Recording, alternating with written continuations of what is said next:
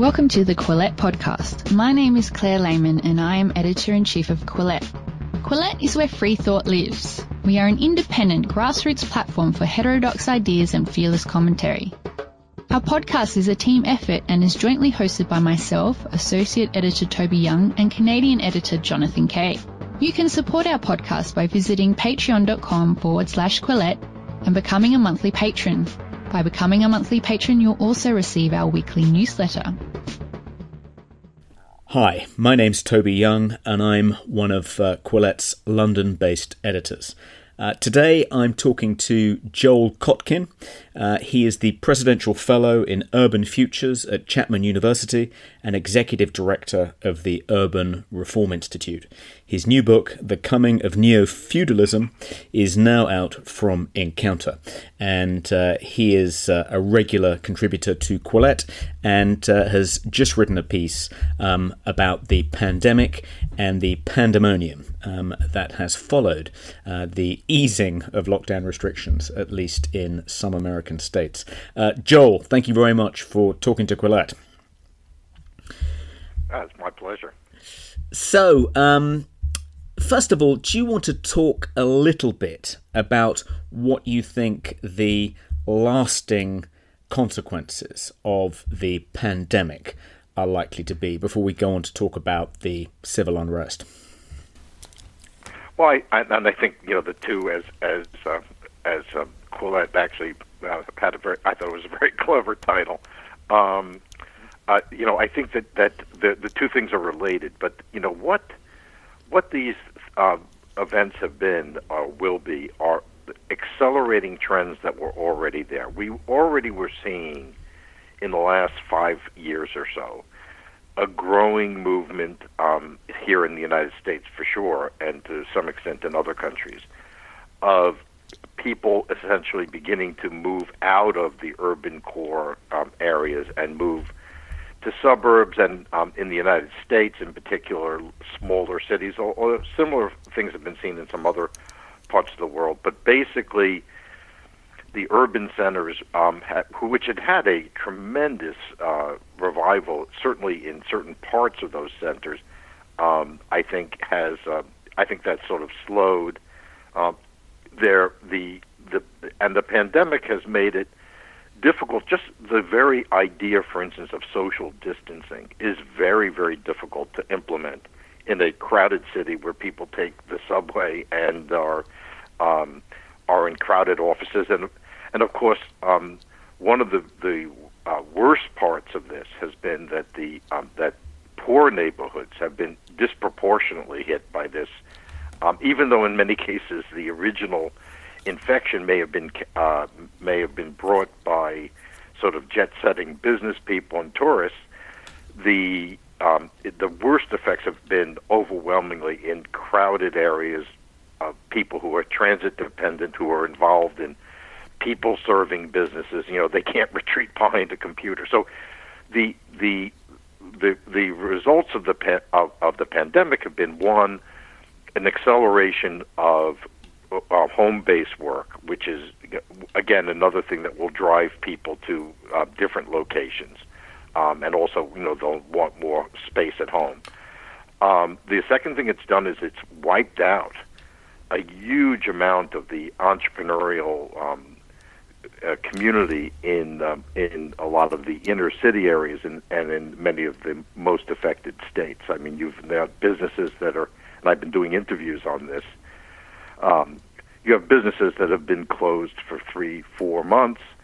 Some of them may not open till September or October. If that happens, very few of these small businesses will survive, and that will mean that more and more neighborhoods, the ownership of property will be concentrated, as I suggest in the feudal thesis, in fewer and fewer terms. The current disorders are just going to accelerate this. For all the, sort of the tut-tutting and the expressions of sympathy for the protests, which are certainly, I'm sympathetic to the protests themselves, but the almost wink nod towards the violence is the kind of thing that's going to drive middle-class families out of cities. When you have the Attorney General of Massachusetts, for instance, now saying that, oh, well, it's good to have these burnings and fires because that's how forests grow, and you're sitting there saying, well, I'm glad it's not your business that was burned to the ground. It's not your neighborhood. I was reading from one of the African-American preachers in Chicago. His neighborhood now doesn't have a drugstore, now doesn't have a grocery store. This sort of notion that has now gotten deeply embedded in progressive politics, which dominate the big cities, that even violence is okay, homelessness is okay, not petty theft is okay. This has been a cascade that has now really gotten full fruit. And of course, I have to say, a lot of the blame should be laid at the feet of the media and academia. You sound quite gloomy about the prospects for inner cities. You say that the pandemic has exacerbated a trend, that a lot of retail businesses, hospitality businesses in the inner city are going to struggle to reopen, if at all. It's going to mean middle-class flight to suburban areas, smaller cities. That sounds like a fairly bleak prognosis. Won't market forces mean that if there is a market for things like the drugstore in the Chicago preacher's neighborhood, that they will in due course reopen? Why should we assume that even though these businesses, the economy within inner cities is going to take a big hit, that it won't in due course recover? Well, I think that there's some truth in the fact that, for instance, if, let's say, urban real estate prices drop, I think that may convince some people that they'll stay. I mean, my point is, I think we are going to have to be prepared for a sort of shift in inner cities. And by the way, not necessarily for the worst, but it will be different. For instance, if we look at the history of the early 20th century, cities like London, New York, Paris, they reached their peak population. They were very, very susceptible to pandemics like the Spanish flu of 1918, cholera, typhus, all sorts of problems. What they did was they depopulated the inner city. So, for instance, Manhattan had 2.4 million people in 1920, had 1.5 million people in 1950.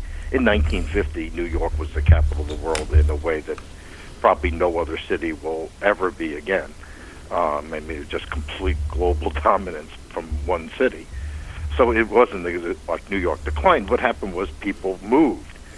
Similar things happened in London, the inner city of London, the inner city of Paris. And I think what's happened is we sort of got back into this, higher densities, and now we're seeing the, sort of the negatives of that higher density. And so I think you will see the cities find a new equilibrium. That what they have to realize is it's not doubling down on what they already have done, but finding a way to, for instance, to make cities less transit dependent, to make them more family friendly, to be somewhat less dense.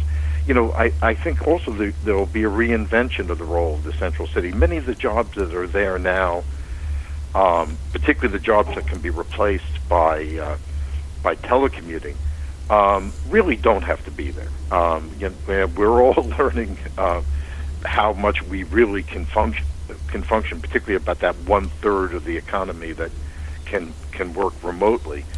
I think that you really have to see that process as making it possible for more and more people who have worked in traditional industries like finance and media now are able to disperse. So I think that there's that's going to happen. What's going to remain, and I think H.G. Wells pointed this out about 120 years ago, is that what you're going to have is you're going to have a inner city which is really going to be attractive to people without children, to young people who, in their early 20s. I think they're going to keep coming, and people who are wealthy enough to live in an urban environment but not be overly crowded. And so, you're going to have this sort of idea of, Wells talked about a place of concourse and rendezvous, a place that we'll maybe go to. We may not live there, but we go there occasionally for an event, or we go there to meet people that we work with. But it won't be the center of everything. It won't be. I think work will be more dispersed and people will be more dispersed. But I think that's sort of the key to making the inner cities more affordable and also more livable.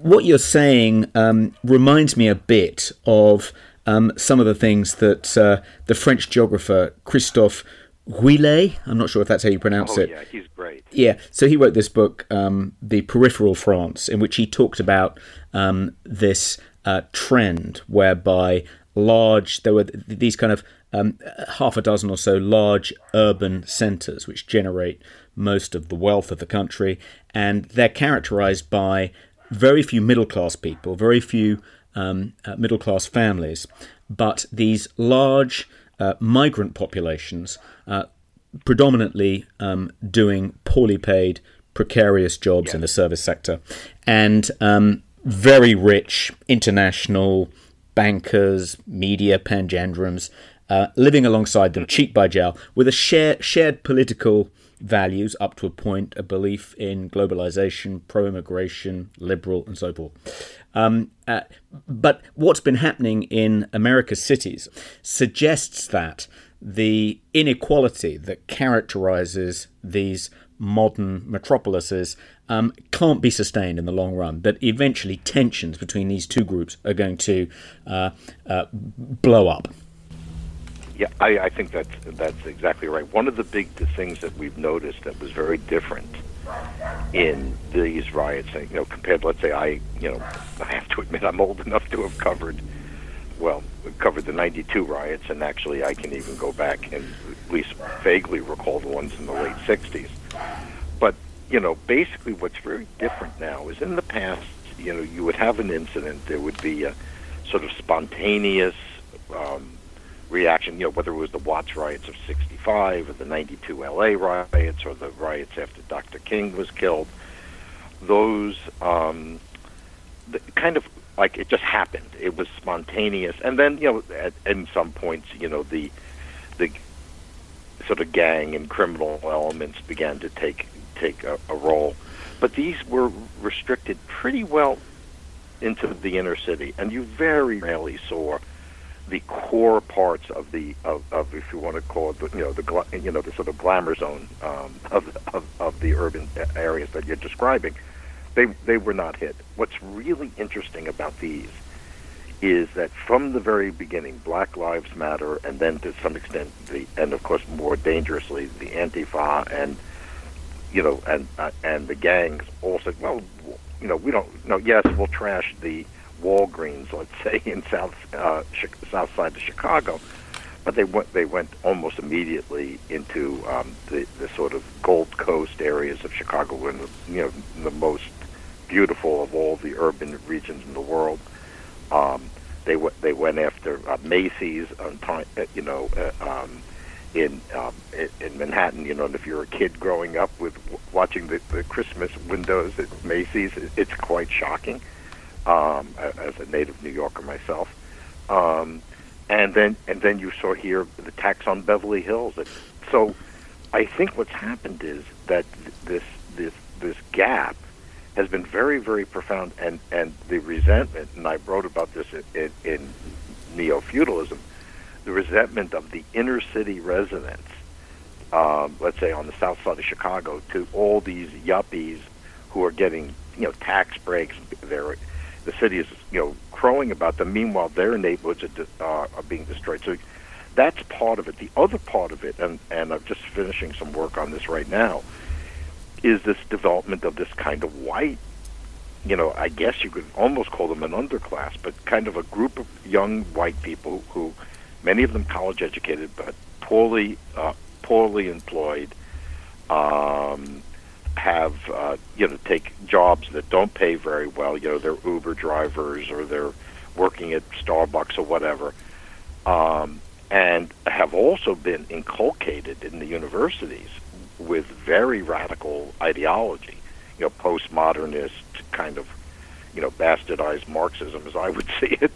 And so you release that force on the streets now, which we didn't see before. I mean, there were always, Socialist Workers' Party, people hanging out around these riots in the past, but nothing like now. I mean, you look at some of the attacks on stores, and very often, at least some of the perpetrators are white, and in many cases, from what I'm reading and hearing from my friends around the country, there are many African Americans, for instance, who support the protests, but don't think burning down the Walgreens in the south side of Chicago is a revolutionary act. It's interesting, the role of grievance studies departments at universities and their promotion of postmodernist neo-Marxism, and whether the role that's played. Often, revolutionary moments in the history of Europe over the past 100 years plus have coincided with gluts of unemployed university graduates without many opportunities, feeling frustrated in poorly paying jobs, some cases living with their parents beyond the age they want to, and that creates a kind of a combustible climate, and they often end up leading kind of revolutionary movements. Do you think that's we're beginning to see that in contemporary America, or do you think a lot of that political energy will now be channeled into trying to get Joe Biden elected, and it'll be contained within the democratic political process?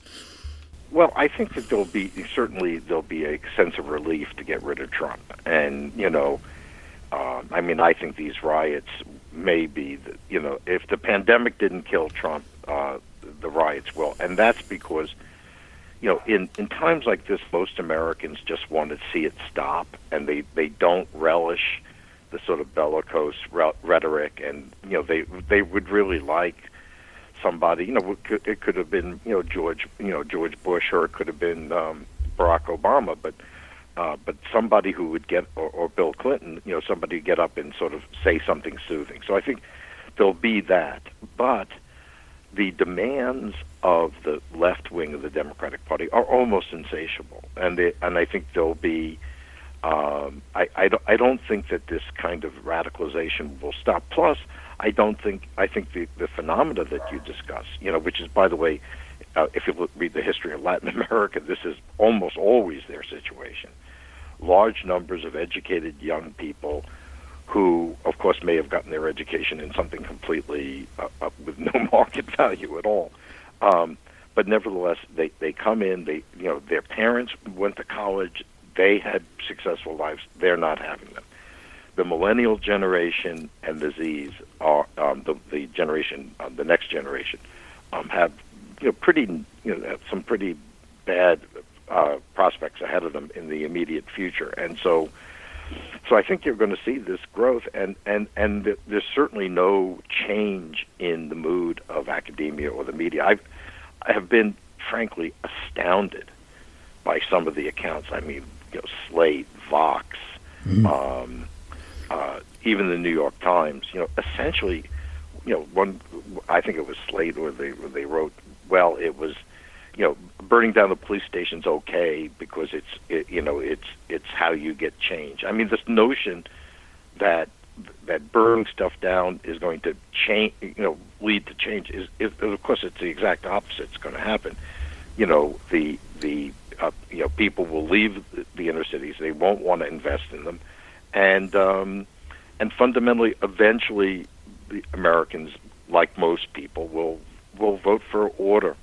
I mean, that's basically what happens in these situations, and always happens.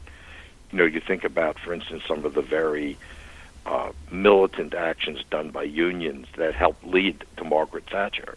You look at the free speech riots in Berkeley in '64 that led in many ways, and then the Watts riots that led eventually to Ronald Reagan. The disturbances of the late '60s certainly didn't hurt Richard Nixon. So I think there will be some unintended consequences here, but I do think that this radical trend that you're describing is so embedded now. And again, I just when I read I think it was Rolling Stone was saying, well, if you call this a riot, you're a racist. Well, what am I supposed to call it? What is this? Some glorious event. Some great fulfillment of biblical prophecy. I mean, what do you think this is? This is a riot. When people go and they go into stores and they rip off stores and they beat up people on the streets who are defending their property, and they're throwing rocks at cops and maybe shooting them in some cases, I don't necessarily see where that can be called anything but a riot. We've reached the halfway point in this Quillette podcast, and it's time for a short message from Blinkist. If you're the type of person who reads Quillette and listens to the Quillette podcast, you also might be the sort of person who reads a lot of books. But like me, you probably never have enough time to read quite as many as you'd like. And that's where Blinkist comes in. Open the Blinkist app on your phone, tablet, or browser, and suddenly you're able to read or listen to expert 15-minute summaries of popular nonfiction books. For one low price, you get unlimited access to the entire Blinkist library. There are 12 million people using Blinkist. For some users, it's the soundtrack to their daily slog through traffic. Others read Blinkist on the subway. In my case, I listen to Blinkist when I walk my dog, which usually takes about 15 minutes. That's one whole book. Go through the Blinkist catalog and you'll find all sorts of big brain books like Upheaval by Jared Diamond and Sapiens by Yuval Noah Harari. But they've also got those business books you see in airport swivel racks, not to mention the Communist Manifesto by Marx and Engels, and of course, 12 Rules for Life by Jordan Peterson. Right now, for a limited time, Blinkist has a special offer just for our audience. Go to Blinkist.com/Quillette. Try it free for 7 days and save 25% off your new subscription. That's Blinkist, spelled Blinkist, Blinkist.com/Quillette to start your free 7-day trial at 25% off. And now, back to our podcast. The sort of moral blindness of those people in the media who are, not merely excusing lawlessness, but effectively endorsing it as a kind of legitimate political action. It reminds me in a way of the people who crowded into the Bernstein's apartment that Tom Wolfe wrote about in Radical Chic. Yeah. But do you think that the enthusiasm, the eagerness of the educated liberal elite to excuse a lot of the criminality that, for the most part, is not affecting them in the slightest. Do you think that that is a new thing? I mean, let's just go back to you mentioned that you covered the LA riots in '92 as a journalist, and I think you subsequently wrote a report on them for the Democratic Party. Yes. Is that in your experience then a new phenomenon that the rioters have kind of cheerleaders in the media and not merely kind of in the fringe media like in publications like The Nation or perhaps even the Village Voice, but in the New York Times, on CNN, that they're essentially excusing this behaviour and saying, if a police station has to be burned down, maybe that's fair enough. I mean, is that new? I think the phenomena of radical chic has obviously been with us for a long time, and I think you will see, you do see that that phenomena and have seen it, and I'll never forget during the '92 riots, sympathy with the rioters that are driving around in their fancy cars with their blonde pigtails and their hats backwards. I mean, that's an image I will never get out of my head from the 92 period. But there wasn't the kind of establishment, if you will, support. You didn't have people writing articles in the New York Times saying that we should defund the police.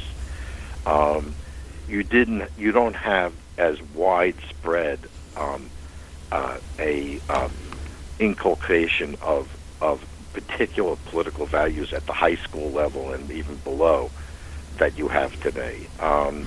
You had countervailing forces, whether it was the church or the community organization, or there was some other response, that there's some belief that you needed law and order to do anything.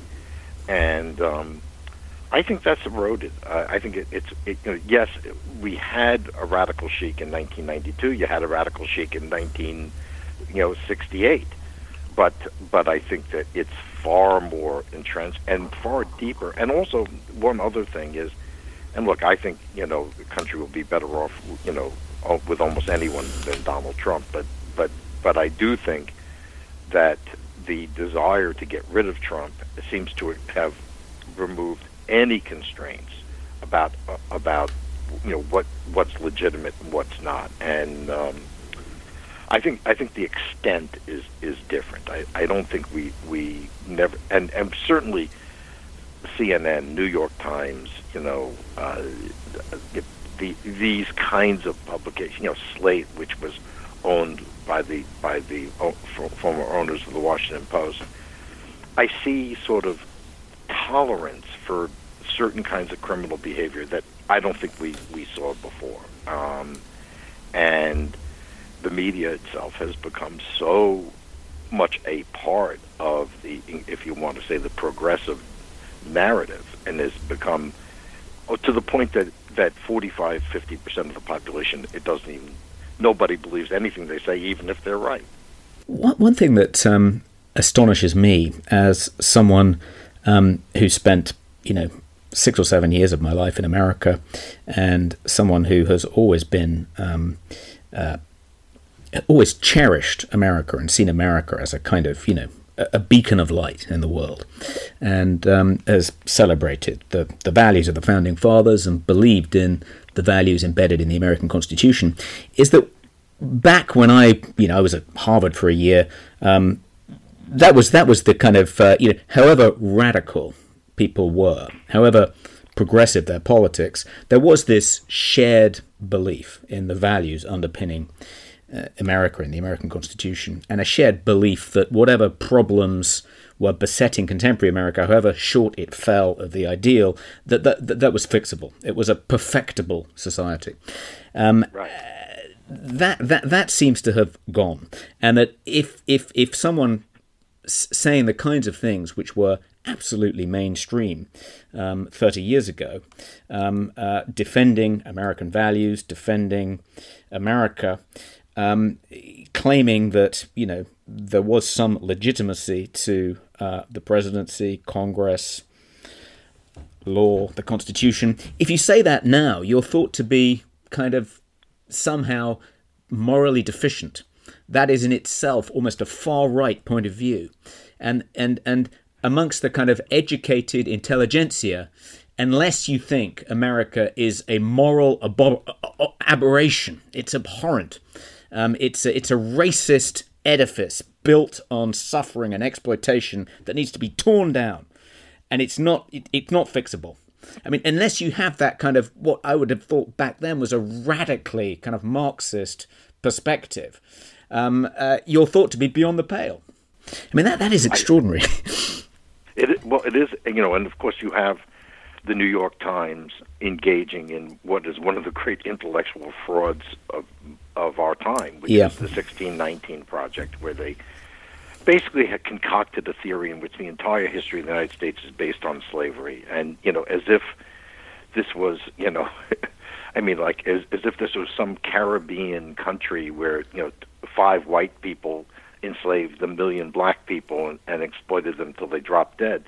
Yes, we had slavery. It was a horrible thing. It was, and 600,000 Americans died in the struggle to get rid of it.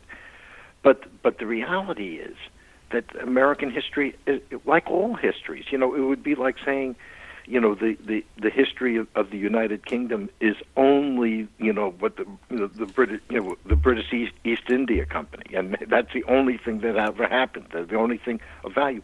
History is full of nuance, and yes, the slavery existed in this country, and it took the treatment of the Native Americans, like the Aborigines in Australia, was horrific.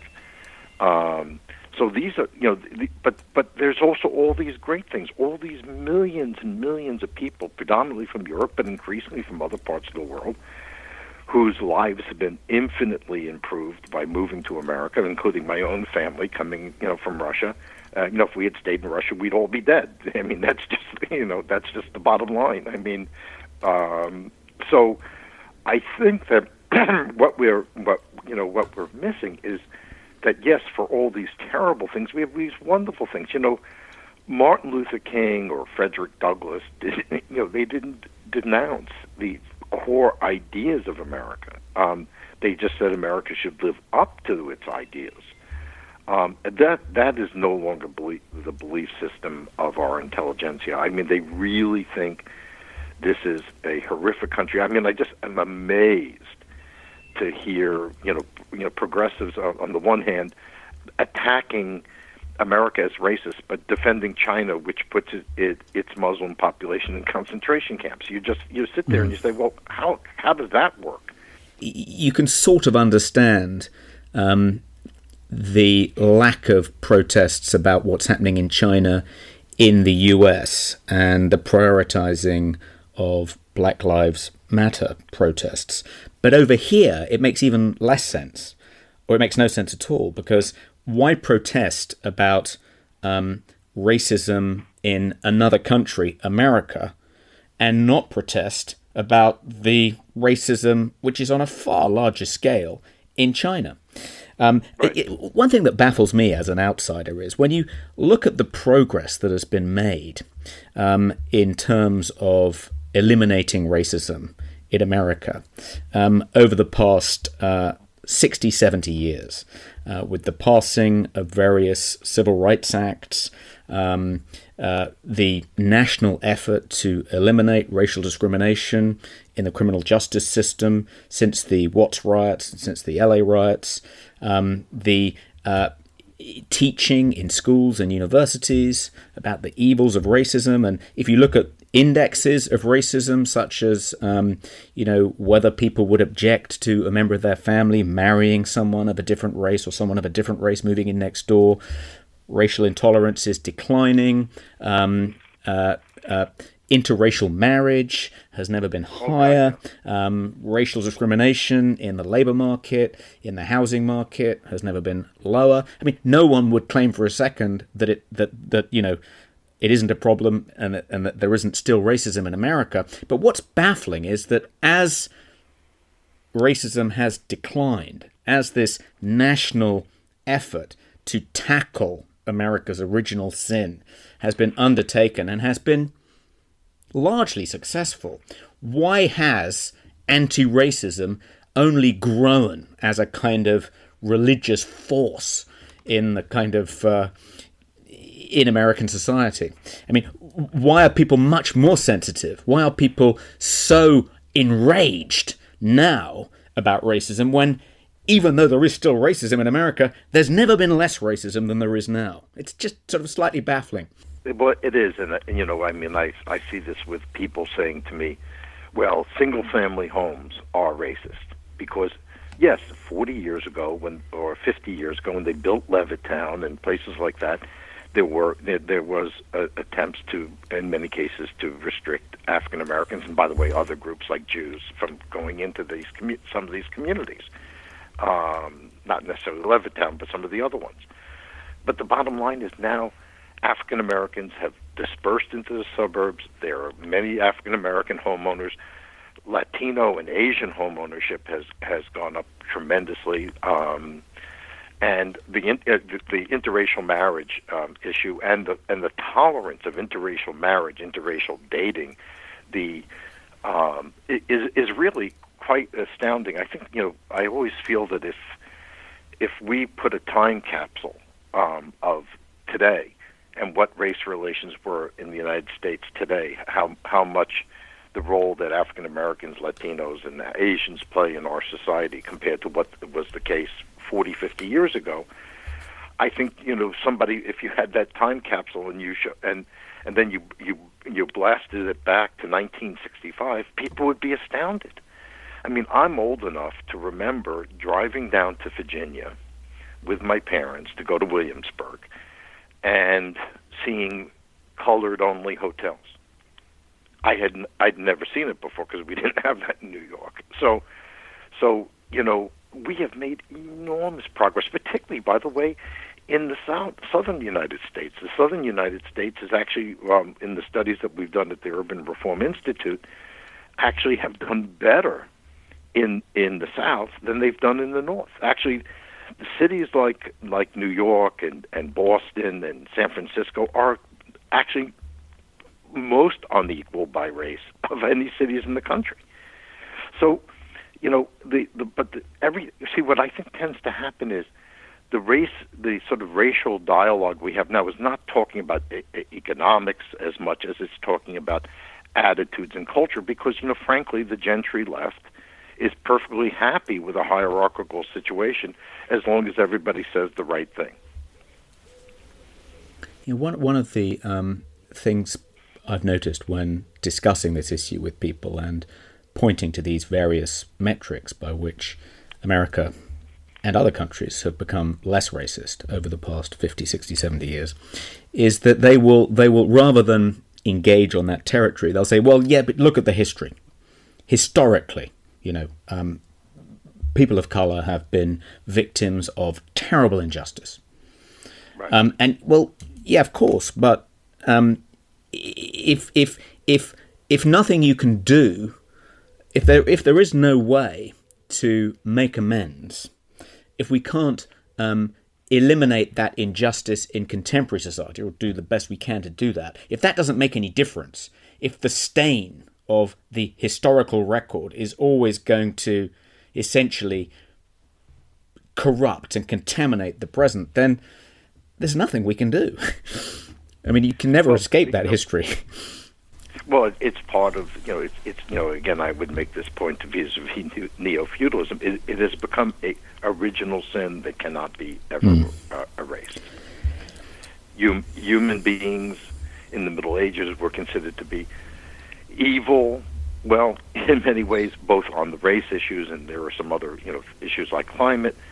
Humans are seen as the primary problem, and there is not this idea that you can actually work your way towards a better solution. So it's a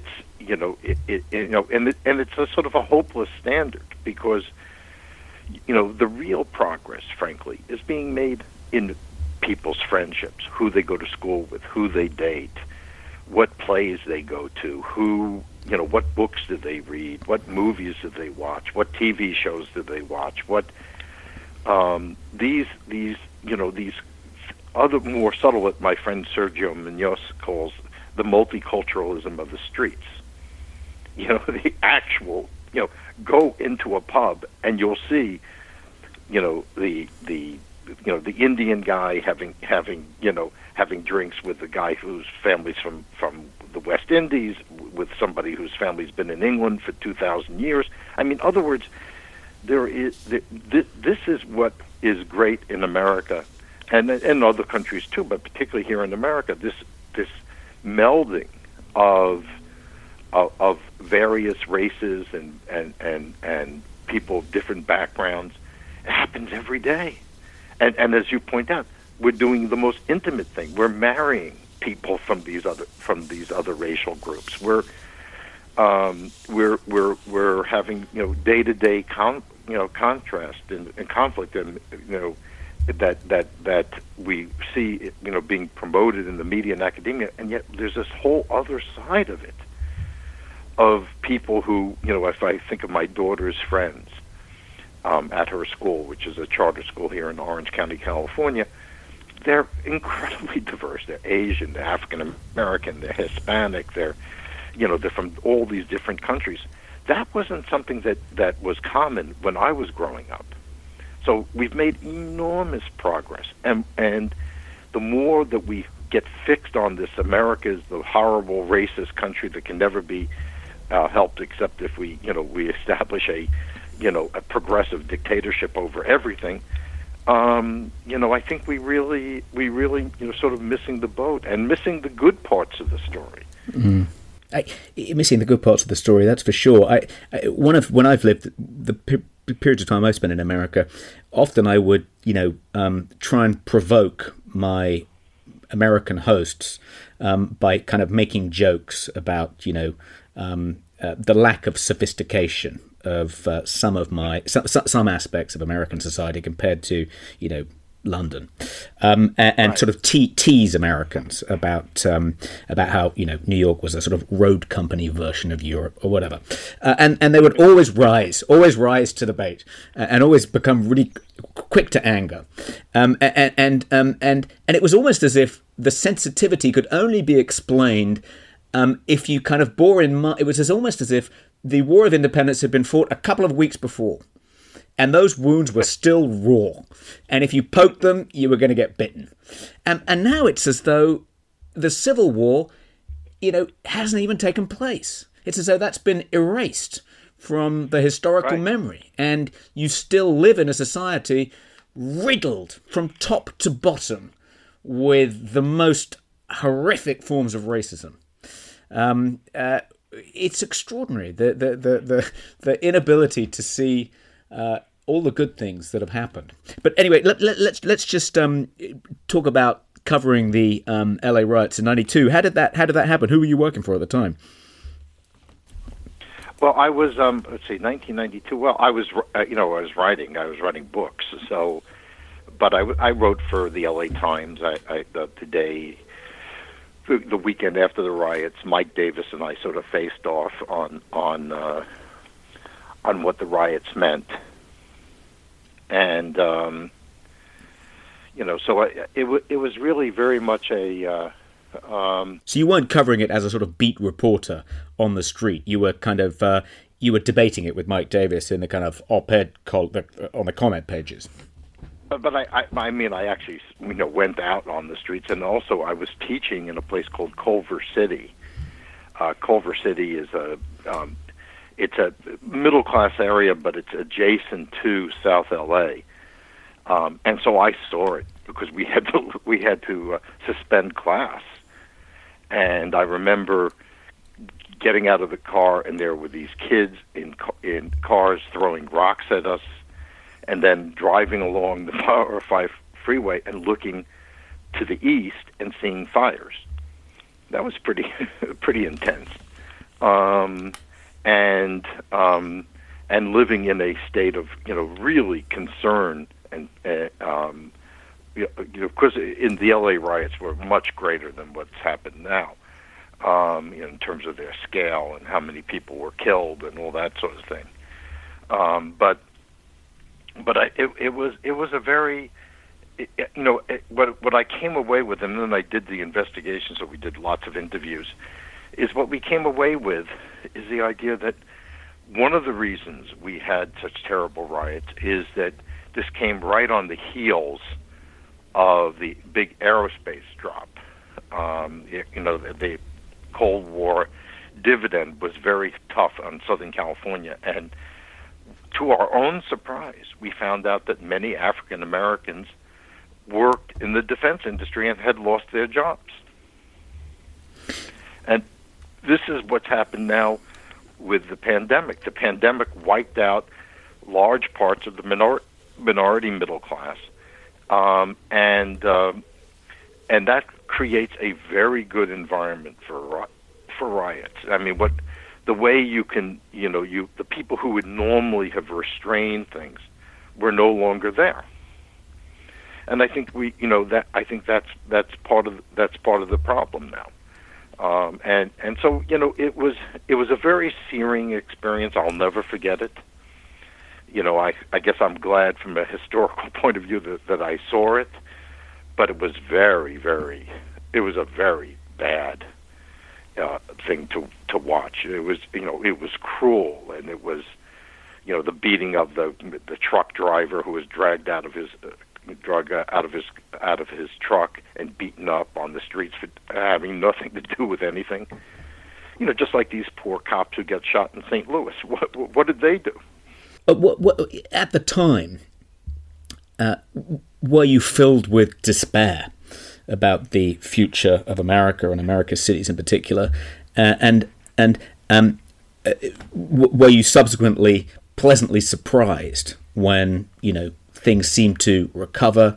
There weren't any major disturbances on that scale for 28 years, and does that suggest that even though the temptation on seeing the rioting, even though the temptation is to succumb to despair and pessimism, in fact, this is probably just an aberration, and things will probably recover and we'll be okay, and nothing like this will happen again for another 25, 30 years? I wish I felt that was the case. I think that the potential is really not so much that there'll be another incident like this. What worries me is how deeply what my friend Fred Siegel calls the riot ideology has now become so embedded in academia, in the media, in the in certain urban politics, that I think that may be hard to restrain. The good news may be that as people disperse and they move to the suburbs and they move to smaller cities and they move to places where the American culture has not yet been completely destroyed, maybe there will be some gradual change. In other words, what I propose, and I've written about this, which is that maybe we'll find a new center in America, which will not be either reactionary, small town, rural, sort of Trumpistas, and it won't be, Bill de Blasio, sort of bastardized Marxist. It will be something else, something that responds to what people actually care about. And that would be my hope, that we would be able to do that. And by the way, I think a lot of that happened in the year, after 1992, for instance. Here in Los Angeles, the black population actually was declined considerably. Most of South LA is now Hispanic. But many African Americans, they moved to Phoenix, they moved to Las Vegas, they moved to Texas, they moved, if they had family in the South, very often they moved back to the South. And they actually, in many cases, did much better. And so, what I'm hoping is that as people begin to move and change in their own lives, they will sort of begin to sort of discover that actually this isn't such a bad country to be in. I mean, it's a very difficult thing. If you're a racial minority, gone to poor schools where there are very few good-paying jobs around, it's very hard to be optimistic about the future.